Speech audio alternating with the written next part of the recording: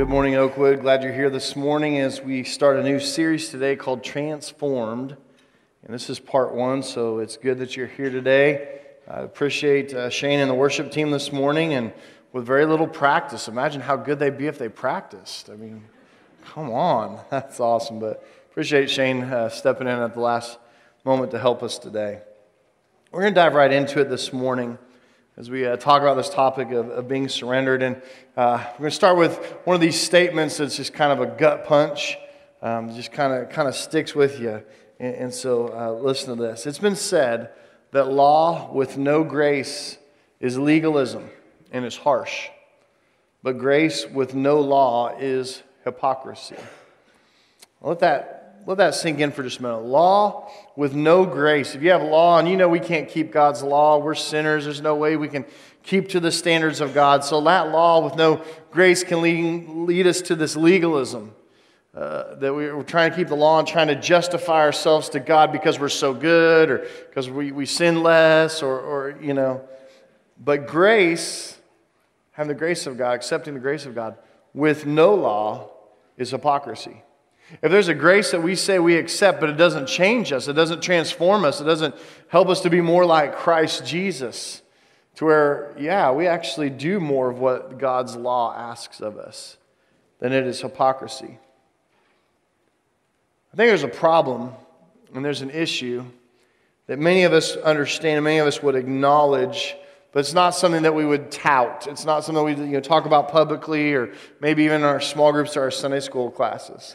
But we've all probably experienced this where we see Christians that resemble not Christ, but Christians that resemble and maybe act more like non-Christians. Believers that act like non-believers. Their language is still foul. Their thought life is still impure.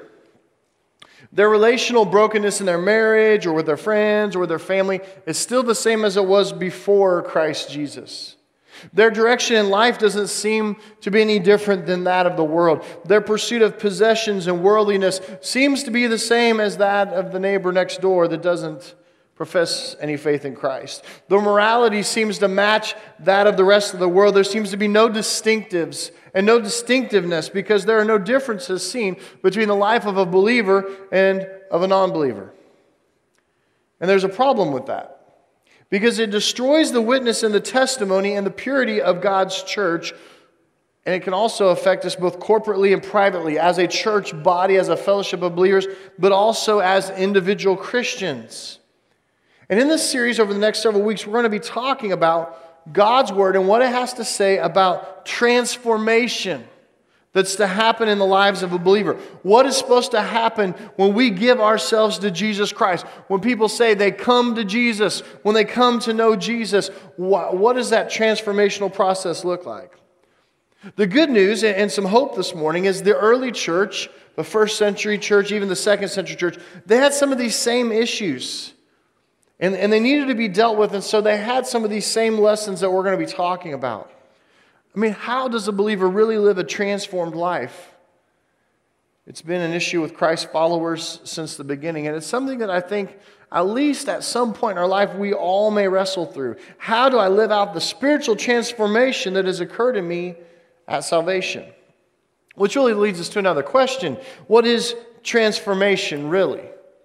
What does it mean to be transformed? Transformation is not attaining a spiritual standard. A righteous standard is given to us by Christ at the moment of salvation. It's not the impossible task of mimicking every action of Jesus. It is about recognizing the life that God has within every believer and how to respond to the work of God's Spirit in our lives. Transformation could be characterized as the difference between what I am doing for God and what God is doing in me. The difference between what I'm doing for God, my acts of service, my love, and what God is doing in me, transforming me literally from the inside out, from my heart. Transformation is about God doing something in me and me cooperating with Him, going with Him, moving His direction. Transformation is not like a cherry tree trying to change itself into an orange tree. It's about a cherry tree trying to grow up to be what it was meant to be, the best cherry tree that it can be. And as believers, we are not trying hard to be something that we're not. At conversion, the Bible says that we became new creatures, new creations. So where's the newness? And what is the difference? Our ongoing transformation is about living out in real time what has been secured for all time. As Paul said about the Corinthians, that he said in 1 Corinthians chapter 6, that you used to be immoral, but now you are washed. The old has gone, the new has come. You know that 2 Corinthians 5:17. If anyone is in Christ, he is a new creation. It's anyone who is in Christ is a new creation. The old has gone, the new has come. We don't go back to the old, we pursue the new. Christ lives within us. In Galatians chapter 2, talks about transformation is living by faith in Him who is already within us. We're not trying to conjure up transformation in our lives. It's within us. We are to live and to move toward it. But in doing so, it helps to know what this transformed life is to look like. And as I was thinking of that, my mind turned to Romans chapter 12. Romans chapter 12. In there we find a picture of a life that is transformed by God. Paul wrote 11 chapters in Romans leading up to this point of deep doctrine, and he was outlining the mystery of the gospel, the mystery of our salvation. And then starting in Romans 12, right there with verse 1, which is what we're going to study today, he launches the early believers into a rapid-fire understanding of what living out spiritual transformation is really like.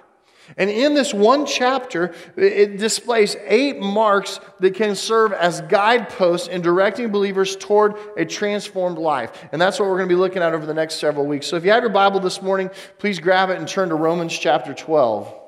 Romans chapter 12. You can also follow along in the app. The outline, the notes are all there.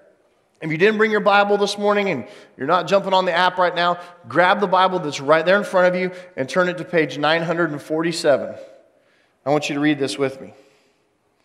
Romans chapter 12, verse 1. Now, I will tell you this, a little caveat of this for me. Romans 12, 1 and 2, those 2 verses I memorized as a child. I probably memorized it in junior high. And great verses that you take to heart and you keep with you your whole life. Back in that time, I memorized it in a version of the Bible called the NIV. The New International Version of the Bible. Still widely sold today. In fact, many of you that are in here this morning might be carrying an NIV with you. That's how I memorized it. And so it was new study, a new thought process for me to do it from the ESV. That's what we use here in church, and that's what the Bibles there are in the seats there around you, is the ESV, the English Standard Version. And so it words it a little differently, but its meaning is right there in the same. Romans chapter 12, verse 1 says this. I appeal to you, therefore, brothers, by the mercies of God, to present your bodies as a living sacrifice, holy and acceptable to God. This is your spiritual worship. The way I memorized this verse, it started out with the word therefore. It said, therefore, I urge you, brothers, in view of God's mercy, to offer your bodies as living sacrifices, holy and pleasing to God. This is your spiritual act of worship. There's a word that appears right here. I appeal to you, therefore, or in the NIV it just says therefore. And anytime you read that, I was taught in Bible college, see what it's there for. And usually therefore is referring back to something that had happened before. And what it's linking to here is this verse in Romans, in Romans chapter 12, back to the rest of the writings from the book of Romans, to the first 11 chapters. It's amazing because the Apostle Paul here, who wrote this, he summarizes what's been said in all of these verses in Romans up to this point as God's mercy. Look what it says there in the scripture. I appeal to you, therefore, brothers, by the mercies of God. Therefore, I urge you, brothers, in view of God's mercy, the mercies of God, God's mercy. That summarizes what's been happening up to this point. He's calling all of that teaching and all of that doctrine of grace God's mercy. Remember, mercy is when someone has mercy on you, you're not getting something that you deserve. Mercy is not getting something that you deserve. If you think about it, it really makes sense. If you had someone's cell phone, you borrowed someone's cell phone, I'm just going to look at them, and you dropped it and you shattered the screen. You, being good people in here, would probably feel horrible about it. You feel terrible about it, and you say, you know what? Let me pay for that screen. Let me pay to fix your phone. I want to make sure I make this right. And so, but the person whose phone that you broke just says, you know what? Don't worry about it. I've got you covered there. I'm going to get it fixed, and I'll pay to fix it. Don't worry about it. What are they doing? They're having mercy on you, because really you should pay for the phone. You broke the phone. But they're saying, you know what, I'm going to take that penalty away from you. I'm not going to make you do that. I'm just going to take that from you. I'm going to take that right back here. And we'd say, wow, and isn't that awesome? I mean, don't you feel good about that person? Like, wow, they're so nice. I mean, it's amazing. They didn't make me pay for the screen that I broke. I mean, I don't know how much those are, but it's probably some expense there. And man, they're taking that on themselves. And you would walk away saying the favorable things about that person, right? You would think really favorably about that person. Well, it's the same thing here. Is the point that Paul is making is that he says, in view of God's mercy, because he is not punishing us the way that we deserve, then in view of God's mercy, we need to offer our bodies as living sacrifices. That we need to be willing to sacrifice for Him. And that's what Romans 12:1 is really telling us here. It's launching us to this place of viewing God's mercy as a motivating factor. That we can see God's mercy and that we can want to serve Him more. That we can want to live sacrificially for Him. The interesting thing is this Greek word is used for the word mercy here in Romans 12:1. This is the only place that it's used. The only time you see this word here, it's pointing to God's mercy and compassion. And the whole point is that this passion that He has, this compassion that He has, this mercy He has for us, should drive our willingness and be motivating for us to serve Him and to surrender to Him. I like the way that the Message puts this verse. It's here on the screens. Check this out. It says, take your everyday, ordinary life. You're sleeping, you're eating, you're going to work, and walking around life. And place it before God as an offering. Embracing what God does for you is the best thing that you can do for Him. Now, I love what it says there. Take your life. Every bit of your life, your comings and your goings, your eating, your drinking, your sleeping, just your normal life, and you're place it before God as a sacrificial offering. Why? Because of His mercy for us. He saved us. He's not giving us what we deserve. That should be motivation. Embracing what God does for you is the best thing that you can do for Him. So what is the marker of a transformed life that we can learn from this scripture today? And this is it. A transformed life is marked by willing surrender. A transformed life is marked by willing surrender. It's a sacrifice. It's a living sacrifice to surrender. We need to teach one another surrender rather than making treaties with God. It's telling us to be a living sacrifice. The problem with a living sacrifice is that they squirm off the altar. Even when the animals were sacrificed in the Old Testament, those animals most of the time were bound when they were laid on the altar. Why? Because the animal doesn't want to be on the altar. The animal wants to get off the altar, and so if you didn't bind its legs and maybe bind its body some way and tie it down to the altar, that was going to squirm right off. Well, it's the same thing with a living sacrifice. Let's just admit it, some of us don't want to be on the altar. We don't want to be the sacrifice. We don't want to be the ones that are called to fully surrender to God, to His ways and to His plans. And so what we do is we squirm off the altar and run back into the woods. A transformed life does not strike a treaty with God to trade with Him some spiritual favors. It's a life that is fully surrendered to Him. A transformed life is marked by willing surrender. So how does this happen? How can we move toward a more surrendered life and allow God to do His work of transformation in us? I want to share with you just a couple of thoughts this morning. The first one is this. We need to realize that surrender is not a one-time event. Surrender is not a one-time event. It's an everyday thing that you're going to choose to do. Every day, when you wake up in the morning, you're going to choose whether you're going to surrender your will and your way to God today, or whether you're going to do it your own way. Whether you're going to maintain the control over your life. Because when we use words like living sacrifice, like willing surrender, and we use terminology like lay your life down on the altar of God, that just seems vulnerable. You know, that I remember one time I heard a lady say, it sounds so sacrificial. It's like, yes, it's sacrificial. And what do we want to do? We want to get away from it sometimes. And let's be honest, some of us, this is just about safety and comfort. That's really what the Christian life is for us. It's about safety and comfort and a willing surrender and a living sacrifice. This doesn't seem to go along with safety and comfort. Most of us, we would say something like this to God. Listen, God, I'm just going to have my nice little family here.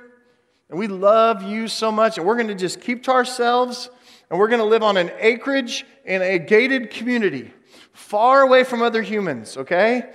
And we're going to homeschool our kids, and we're going to make them wear helmets wherever they go, and so they don't hurt themselves. And we're never going to let them go outside because the sun has those evil UV rays, and they might harm them. And we don't really surrender. We don't really live as a sacrifice to God. We do it with these treaties that we try to do with God. We do it with this trying to make a deal with God. And what we're really pursuing there is comfort. We want to be comfortable. We want to be safe. We don't want to allow God to transform our lives. That's for like crazy Christians. All I want to do, God, is I just want to go to church on Sundays, and maybe like I might give like 2% of my income this year, and maybe I might help in children's ministry like once a quarter just because I feel guilty, but I just don't want to lay down my life and surrender to you. And I really don't like words like sacrifice because it's so, gruesome. And so a living sacrifice, we make a deal. Because it's all about us and it's based on our comfort and our safety. But Scripture cuts us right to the heart here, doesn't it? Because the Scripture we read today says, hey, because of the mercies of God, because of how wonderful He is, because of the wonderful things that He's done in your life, in view of that mercy and that love and that grace and that sacrifice, would you offer yourself as a living sacrifice? Because when you sacrifice and you do willing surrender there, you'll become holy and pleasing to God. And this will be a spiritual act of worship. Because it's hard sometimes, I think. And we have to realize that it's a battle. This conflict that you feel inside, maybe even your soul, will be a battle. And every day, when you get up, you're going to have to decide for yourself, is today, am I going to surrender to God? It's not just a one-time choice that you made when you were 12 years old. It's something that you're going to do every day. You're going to wake up and say, is today the day that the Lord has made? Am I going to live for Him? Or is He really just going to be living for me? And you make a choice whether you will surrender to God or not. When I was at Dallas Christian College, I was on different ministry teams, and I was on a team that you could try out for, and I did it my sophomore year and my junior year, called the worship team. And basically what the worship team did is it was vocalists and musicians, and I did some vocals, I did some drums, I did some piano for it. And basically if you loved music and loved worshiping God, then you could go be on the worship team and try out. And so there was about 8-10 of us on the team. We travel around to other churches, and we basically lead worship. We lead seminars about worship. Sometimes we would play for a conference, somewhere. We play for revivals in churches. And I remember we usually stay in Texas and Oklahoma, sometimes go as far as Louisiana because they need Jesus over there. And sometimes New Mexico. I said that for Jason Wigg, by the way. He's right here. We would stay in that area. But one time I remember we were traveling to a church, and it was in Houston, Texas, in the northern part of Houston from Dallas. And we had to be there on a Friday because they had a revival for the weekend. And they had a guest speaker coming in. It was Friday night and Saturday night and then Sunday morning, and it was going to end Sunday night. And so Sunday night we were going to do the program Sunday night and then literally leave because we got classes first thing Monday morning. And so we had to drive back and be back at school the next day. And I remember being down there, and it's been a wonderful weekend, a great guest speaker. I can't even remember. I was trying to remember what the theme for it was. I don't remember the theme. It was so long ago, but I just remember he was a great speaker. It was very motivating. You could feel the build as the weekend went on, and we got to Sunday night. And so we led worship that night as a worship team. And I remember we were coming up after the speaker. He did an excellent sermon. We're coming up after the speaker, and the song of invitation was "I Surrender All," the hymn. Is anybody familiar with that? I surrender all. And the chorus of that song says, "All to thee, my blessed Savior, I surrender all. I surrender all, I surrender all. All to thee, my blessed Savior, I surrender all." And so we get into the song and we're singing it, and it's like, it's one of those hymns. So it's like verse 1, and then the chorus, and then verse 2, and then the chorus. We get to about verse 3 in the chorus, and the speaker comes up, and he just stands right in front of the worship team. Well, that's usually a sign, okay? If you ever see that in church life, that means the worship team is supposed to play softly in the background because the speaker's going to speak again. And so, we kind of all step back with our mics, and we quit singing, and the music just keeps going, but it's softer in the background. And he comes up, and I'll never forget what he said. He goes, "Some of you all were singing this song, I Surrender All." He goes, "But you know what? I just don't think we're being honest tonight." He's like, "I think better way to sing this song be sing, I surrender some." Because that's what some of you are willing to do. And so, you're wanting to surrender all, but you can't or you won't. And so you're making this choice. And so what we're going to do is we're going to change the words now. For the rest of this song, we're going to sing, "I surrender some." And I want you to just be honest tonight and just say, "I'm going to surrender some." And we'll take some steps that direction. And I just remember thinking, that's just so weird. So anyway, we go on. So we start singing the verses and the choruses again. And we get to that chorus, "I surrender some, I surrender some. All to thee, my blessed Savior." Whoops, we probably should have changed that to "some to thee, my blessed Savior. But I surrender some." We sang it that night.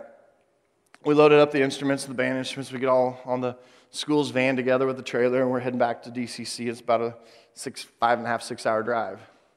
I remember us talking about that and how that had affected some of us because personally, I was really uncomfortable with that. I was uncomfortable singing it. I was uncomfortable with the concept of it. I surrender some. It really kind of bugged me because I thought Jesus gave it all, not just some. And so if we would really sing the song the way he wanted us to, it'd be, "I surrender some, some to thee, my blessed Savior, I surrender some." But it's like Jesus paid it all. He gave it all. He sacrificed. We're called to be a living sacrifice. It doesn't say, some of you are going to be a living sacrifice. It's a call for all of us. If you are in Christ, you're a new creation. The old is gone, the new has come. We are called to be Christ followers all the way. We're called to give willing surrender as a living sacrifice. And we're not called to surrender some, we're called to surrender all. We might like to surrender some. That's the way some of us work, right? I surrender my salvation to Jesus Christ because, he's the only way that I'm ever going to be saved. But I'm not going to surrender my finances. I mean, you saying surrender my checking account? I mean, I'm sorry, I'm not going to tithe. Surrender?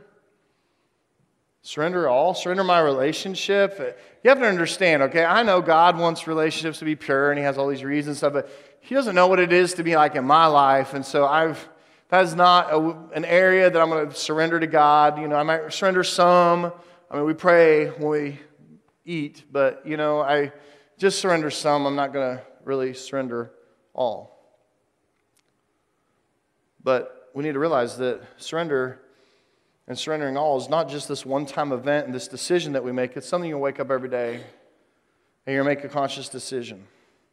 The second thing about a life of willing surrender is that you need to trust in him more completely. You need to trust in him more completely. We say that we do trust in him, right? Oh yeah, if we asked you, I trust in God, but I'm afraid that's just kind of Christian-y talk sometimes, that we say that because we know we're supposed to say that, and we know that really we're supposed to trust God, but we really don't trust God completely.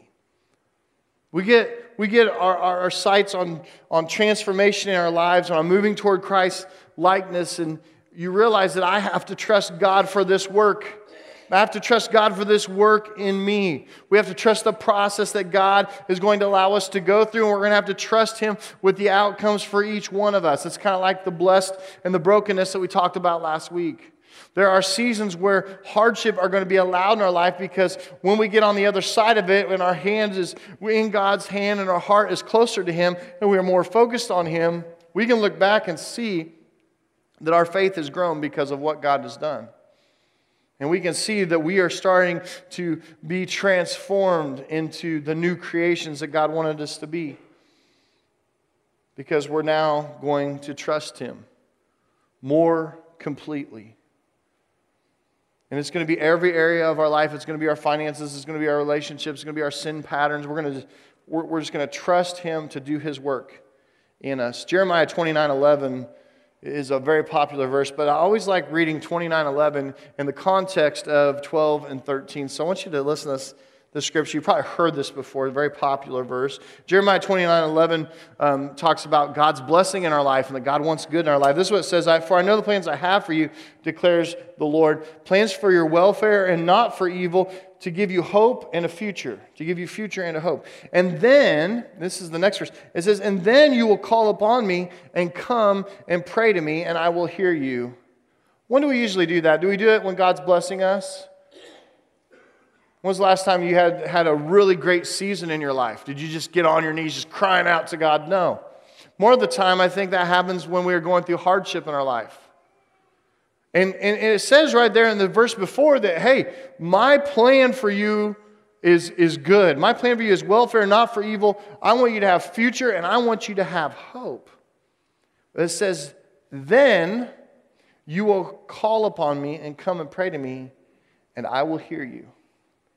And then I love verse 13 because it really tells you, how does this work? It says, you will seek me and you will find me, Lord God Almighty. You will seek me and you will find me when you seek me with what? All of your heart. You'll seek me and find me with all your heart. That's when you'll be able to see me. That's when you'll be able to feel my presence. That's when I'll be able to walk you through things and you still have this graciousness about you. That's when you're going to look more like Christ Jesus, is when you seek me and find me. You will seek me and find me when you pursue me with all of your heart, not part of your heart, not part of it saying, I'm still in this world, I'm still working for this part of the world and worldliness. But no, it's a full, willing surrender to God.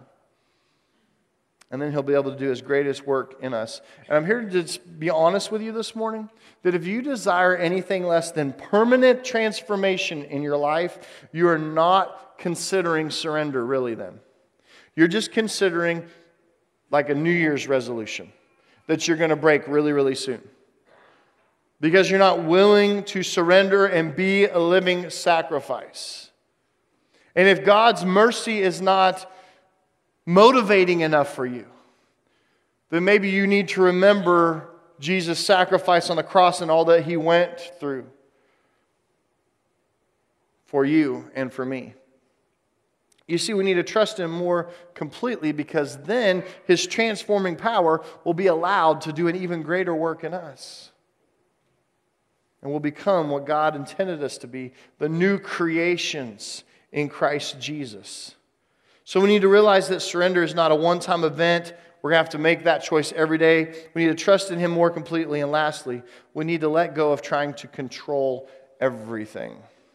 There's certain things God gives us in our life that we can control. But a lot of times we are control freaks because we want to be on the throne of our life. And so we try to control everything, every outcome in your life. And this is actually the opposite of a surrendered life. This is the opposite of willing surrender. When you surrender, you give up control.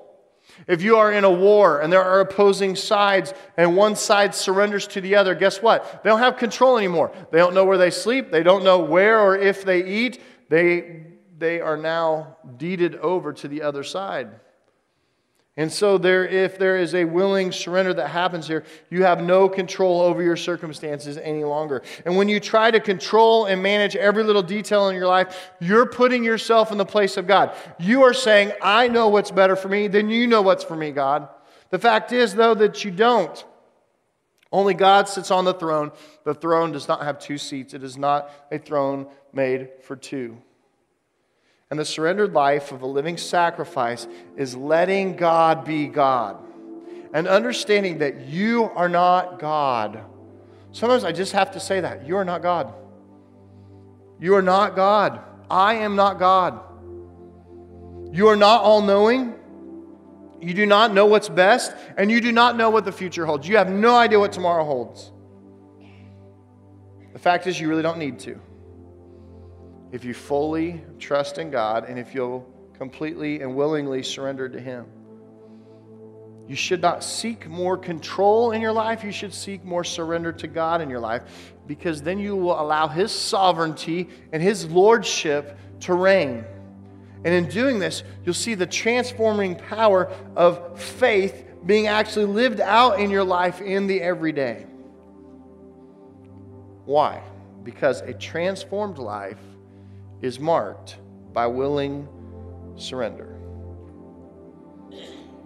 This is not meant to be some pragmatic thing. A lot of times, what's the secret to having the transformed life? There's no secret. It simply means being emptied of yourself and being filled with Christ Jesus and being filled with the Holy Spirit of God. And in that process of emptying yourself, called willing surrender, it's the process of becoming transformed.